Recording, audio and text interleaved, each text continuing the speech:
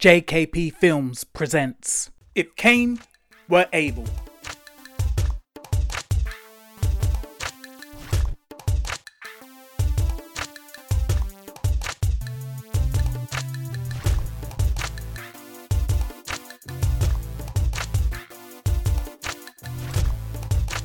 Episode 8.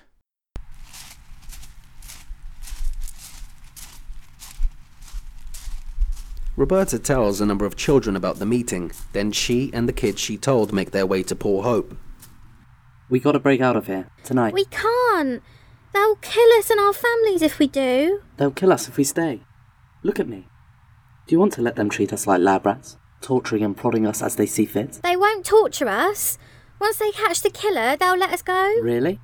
How do you think I got these injuries? Do you think I got battered like this purely from them reading me nursery rhymes whilst feeding me milk and cookies? I don't... Look, there's blood all over the floor of their torture chamber. I don't know about you guys, but I for one will never let them lay another hand on me. I won't try to force any of you to come with me, but I'm leaving at 2 o'clock tonight. Those of you who want to come with me are more than welcome. The rest of you can stay and pretend everything is hunky-dory. I'm going as well. Me too. Great. Spread the word. If anyone wants out of this hellhole, they need to meet me back here at exactly 2 o'clock. If not, I wish them the best of luck. The kids disperse. Roberta and Carlos help Paul walk off. Did you find out anything when they took you to the labs? Yeah. They've got enclosures like this for children up and down the country. We've got to help them. Yes, we do. But first we've got to help ourselves. Until we break out of here, we won't be any use to anyone. True. So how are we going to get out of here? The way I see it, there is only one foolproof way out of here. And what's that? We dig. With what? With the only thing we've got. Our hands. While us three dig, the rest of the kids will obscure the guards' vision. But what if the guards catch us and sound the alarm? Don't worry about the guards. I'll take care of them. As soon as the hole is big enough for me to fit through it, I'll sneak out to make sure that they can't sound the alarm, whilst you two make the hole bigger. We'll need a number of lookouts. Roberta, do you know anyone who won't fold under pressure? Oh, I've got a number of people who would be perfect for the job. One of the guards is outside of the enclosure, looking around to make sure everything is as expected. The kids inside the enclosure block the far end of the enclosure from anyone's view, while Paul, Carlos and Roberta are on their hands and knees digging a hole under the fence with their fingers. The guard looks into the enclosure. The children inside the enclosure are trying their very best to look natural. The guard turns around, takes a cigarette out of her pocket and lights it. Paul and his two accomplices are still digging frantically whilst trying to make no noise. Paul Hope has a look of absolute determination on his face. His bloody hands are in the hole, which is steadily getting bigger. Whilst the guard is taking a puff of her cigarette, Paul slithers out of the hole they just made and makes his way around the enclosure on his stomach towards the guard at the gate. While Paul Hope is doing this, Roberta and Carlos are still digging the hole in an effort to make it bigger. Meanwhile, at the front of the enclosure, the guard takes one last drag of her cigarette before tossing it to the floor and stamping it out. Moments later, on the edge of the enclosure, Paul is still silently slithering towards the guard at the front of the gate. He glances back to the hole. Roberta, Carlos, and the other two kids are still digging. Paul looks ahead. Suddenly, the guard turns around upon hearing something. She pulls out her flashlight, turns it on, and surveys the enclosure. Paul remains perfectly still. Frightened, the kids inside the enclosure bunch up even closer. The guard squints whilst looking inside the enclosure. The fence makes a sound at the back of the enclosure. The guard runs around the enclosure in the direction Paul was slithering. Her flashlight darts around the floor as she looks frantically around. All of a sudden, the flashlight focuses on the hole under the fence, and just as the guard reaches for her walkie-talkie, Paul pounces on her from behind. He knocks the walkie-talkie out of her hand and uses a sleeper move to render her unconscious. Then, he takes her gun. Many of the children, including Roberta and Carlos, leave with Paul, but loads of them remain because they fear what the consequences will be if they get caught.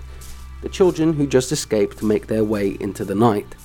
Moments later, the guard who Paul rendered unconscious starts to stir. After a few minutes, she gets up, looks at the hole in the fence, then quickly stares at the kids in the enclosure. The kids cower.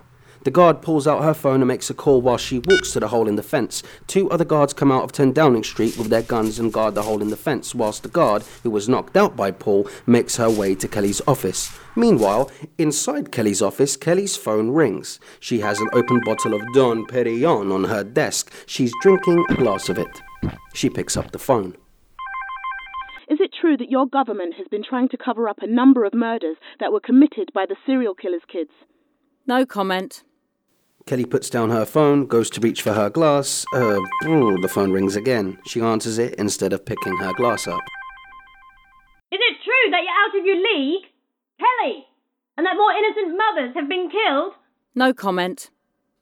Kelly puts down the phone and drinks her drink whole. She then pours herself another glass. The phone rings. She answers it. Don't you think it's time we held elections so that we could elect a proper government who are more than capable of dealing with the harsh times we're facing? No comment. Kelly slams the phone down. Yes. Hi, Kelly. How are you? Do you think I'm a bad person, Delilah? No. Why'd you ask? Because lately I've had to do things I never dreamt I would do. Right. Kelly, right now you are facing tough times. Tougher than any time my John had to face. God, tougher than any time any Prime Minister I have ever heard of had to face. And you're making these tough decisions for the greater good, right? Right. Well, then you keep on making those tough decisions, however hard they may be. Thanks, Delilah. I really needed that. I'll see you at lunch tomorrow. See you then. And don't mention it. I'm here for you anytime. Bye. Bye. Suddenly, Sandra Hooper and the guard Paul incapacitated rush into the room without knocking. They stop opposite Kelly's desk, but stay as far away from it as the room makes possible. What is it now? The guard and Sandra both look at each other, then they look at Kelly with scared expressions on their faces. Just say it. Some of the kids escaped. Kelly picks up the bottle of Dom Perignon from her desk and throws it at them. They duck just in time. The bottle smashes on the wall. How the hell did they manage that? A few of them attacked me and knocked me out. I don't care what they did to you. What the hell are you still standing here for? Go and find them. The guard looks at Sandra. What are you looking at her for? Get out of my sight and go and organise a search party to bring back those kids. The guard looks back at Sandra. Sandra avoids her gaze. The guard rushes out of the room. Kelly turns to Sandra. Sandra, I want you to get 80% of the guards looking for the missing kids, while the rest of them hold down the fort. I also want you to get the police and the army to help with the search. No one rests until the kids have been caught. Got it? You know what? On second thoughts, kill all the ones that are still here, and then get every available body to help with the search. And when you find the escapees, I want them killed on sight. You want, to... Oh my God! I'm surrounded by imbeciles. I'm sorry, Kelly. You're sorry. What good can come from you being sorry? Will sorry capture the missing kids? Will it get the press off my back? Will it change the public's opinion or keep us in power? No! So you can keep your stupid sorry and go and help the others with the search, you idiot! I want all of the serial killers' kids in the concentration camps across the country killed within the hour. A few of them have just escaped from one of our London camps, and we can't afford to let this happen again. The stakes are high. They're just too high. Is that clear? The camp leaders look shocked. I said, is that clear? The camp leaders say, "Yes, Kelly," in unison. Kelly then disconnects the group video call and rings Sally Shaw on her phone. I need you in my office right away. I'm on my way. Moments later, machine gun fire starts raining down into the prison enclosure where the remaining children are. Kids drop like flies. Bullets ricochet off the ground as children scream.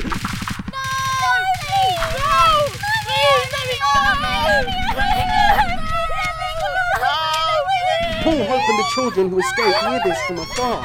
Tears streaming down his face. He considers going back to help the rest of the children, but he knows it would be a suicide mission that would lead to all of their deaths.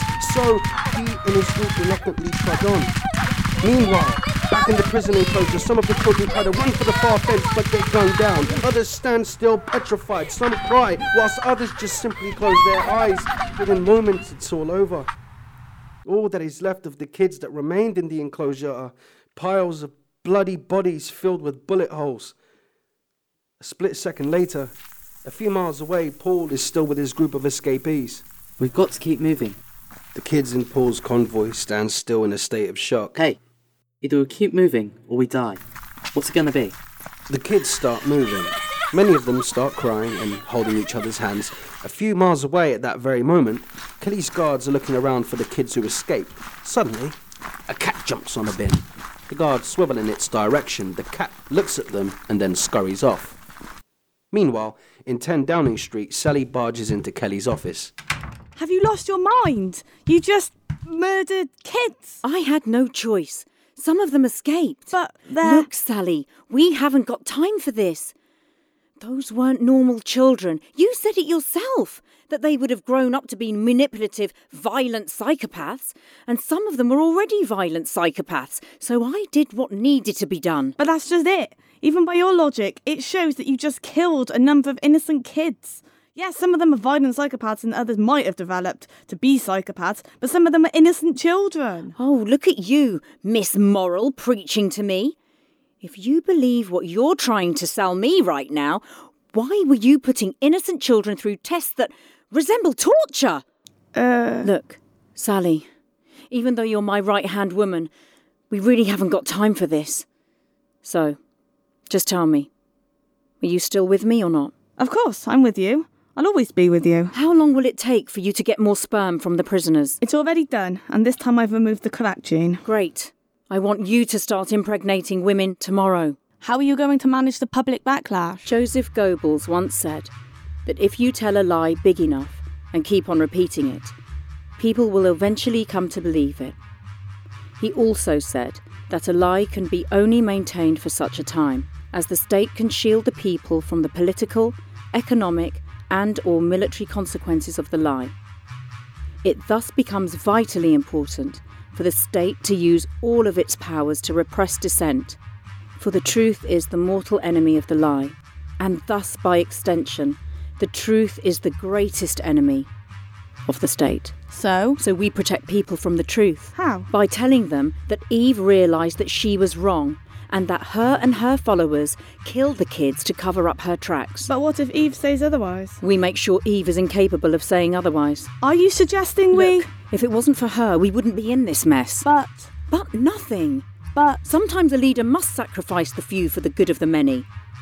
I don't have to ask you if you're with me again, do I? No. Good. Are you still following Eve Hope? Yes. She's currently at the house in Hampstead. She's been there for over an hour. Good job. I want you to kill her and everyone inside that house. Make it as quiet and as discreet as possible. The last thing we need is any nosy neighbours saying they saw you. 30 minutes later, the kids who escaped from the enclosure enter Gunsbury Triangle Nature Reserve. 15 minutes later, Kelly's guards enter the Gunsbury Triangle Nature Reserve. They're a short distance behind Paul Hope's convoy. Paul's group keep on traipsing through the nature reserve. Many of them look tired. The guards who are tracking them start picking up speed. Meanwhile, miles away in Hampstead, the guards who followed Eve make their way towards the house Eve is in. One of the guards takes out a toolkit to pick the locks. She bends down and starts fiddling with the lock. At that very same moment, inside the house, Eve and her mother are sitting in the living room drinking tea. The TV's on in the background as they talk. Seconds later, the guards enter the house and tiptoe through the corridor with their knives out as Eve continues with her conversation in the living room. I've got to get Paul out. I tried speaking to Kelly, but she's finally lost it. The power has seduced her, intoxicated her and gone to her head. And now she's addicted to it. She'll never let it go off her own accord. One of the guards enters the doorway of the room and throws her knife into Eve's mother's chest.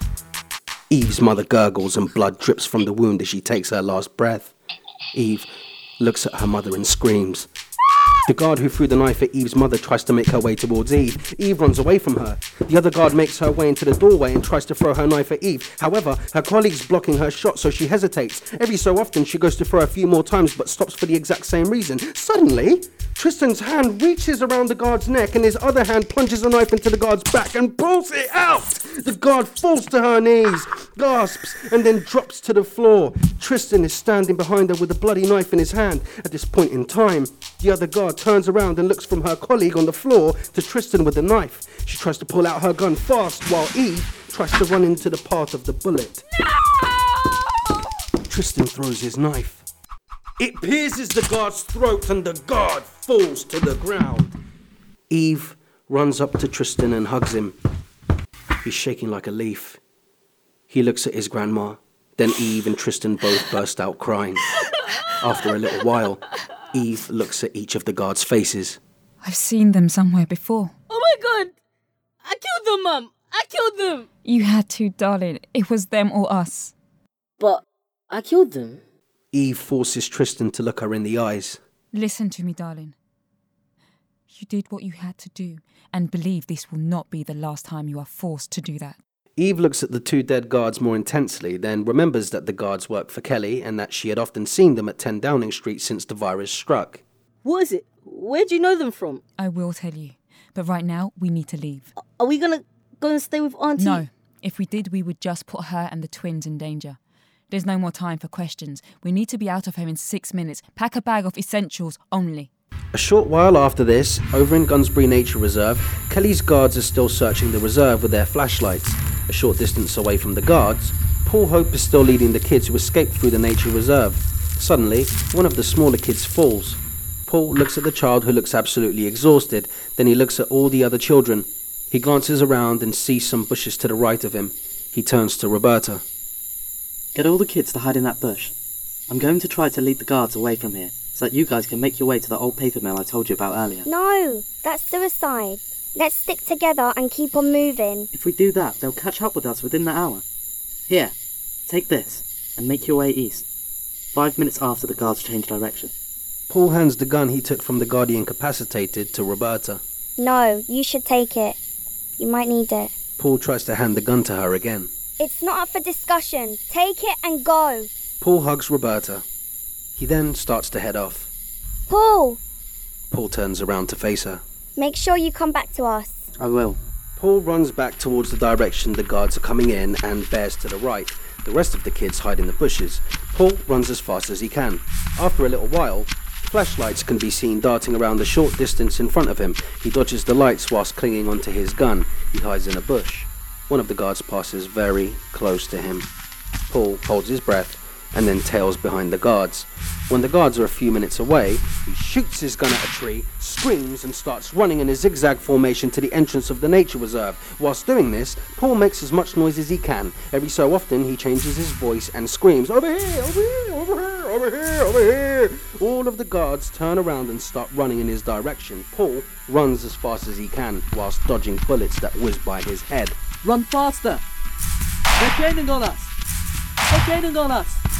One of the guards aims and shoots at Paul. Meanwhile, a short distance away, Paul Hope's convoy of kids make their way out of the nature reserve and sneak through the streets of London. Moments later, back inside the nature reserve, the guards gain on Paul Hope. He swerves round a tree and then runs forward. The entrance he used to enter the nature reserve earlier is a short distance ahead of him. He can see it clearly. Suddenly, one of the guards stops running, aims at Paul and shoots. The bullet flies out from the barrel of the guard's gun, speeds through the air and hits Paul in the left shoulder. Blood begins to spurt out of Paul's wound, while the impact of the shot itself throws him forward, clean off his feet. He lands face down. He doesn't move. Hi, my name's Jonathan Poku, and I'm the writer and the director of this podcast. If you would like to be informed about competitions, exclusive content, and information about this show and other shows created by JKP Films, please go to www.jkpfilms.com and subscribe to our mailing list via the subscription box which is at the bottom of the page. In addition, if you would like to help us to continue to make this podcast and other projects, please feel free to go to www.jkpfilms.com and to donate as little or as much as you would like via the donate button which is at the bottom of the page. Please believe me, all donations are always appreciated. Oh yeah, if you would like to contact us, please email us at inquire@jkpfilms.com. Thank you so much, and I can't wait to hear from you.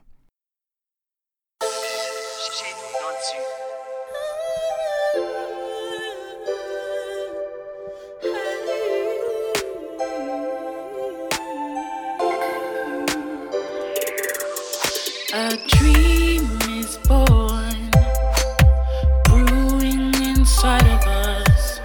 A dawn has come. Specks turn to stardust. Too much to learn, so little time to see. To yourselves, this is your odyssey. Let the fire burn, consume all my enemies. When the smoke clears from our sight, let the quiet calm our hearts.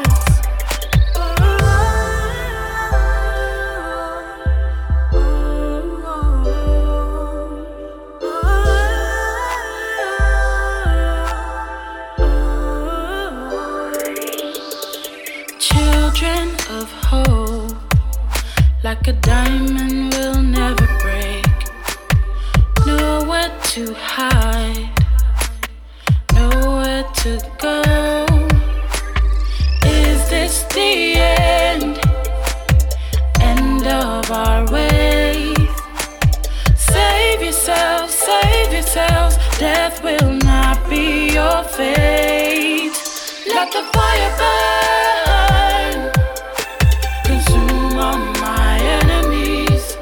When the smoke clears from our sight, let the quiet calm our hearts.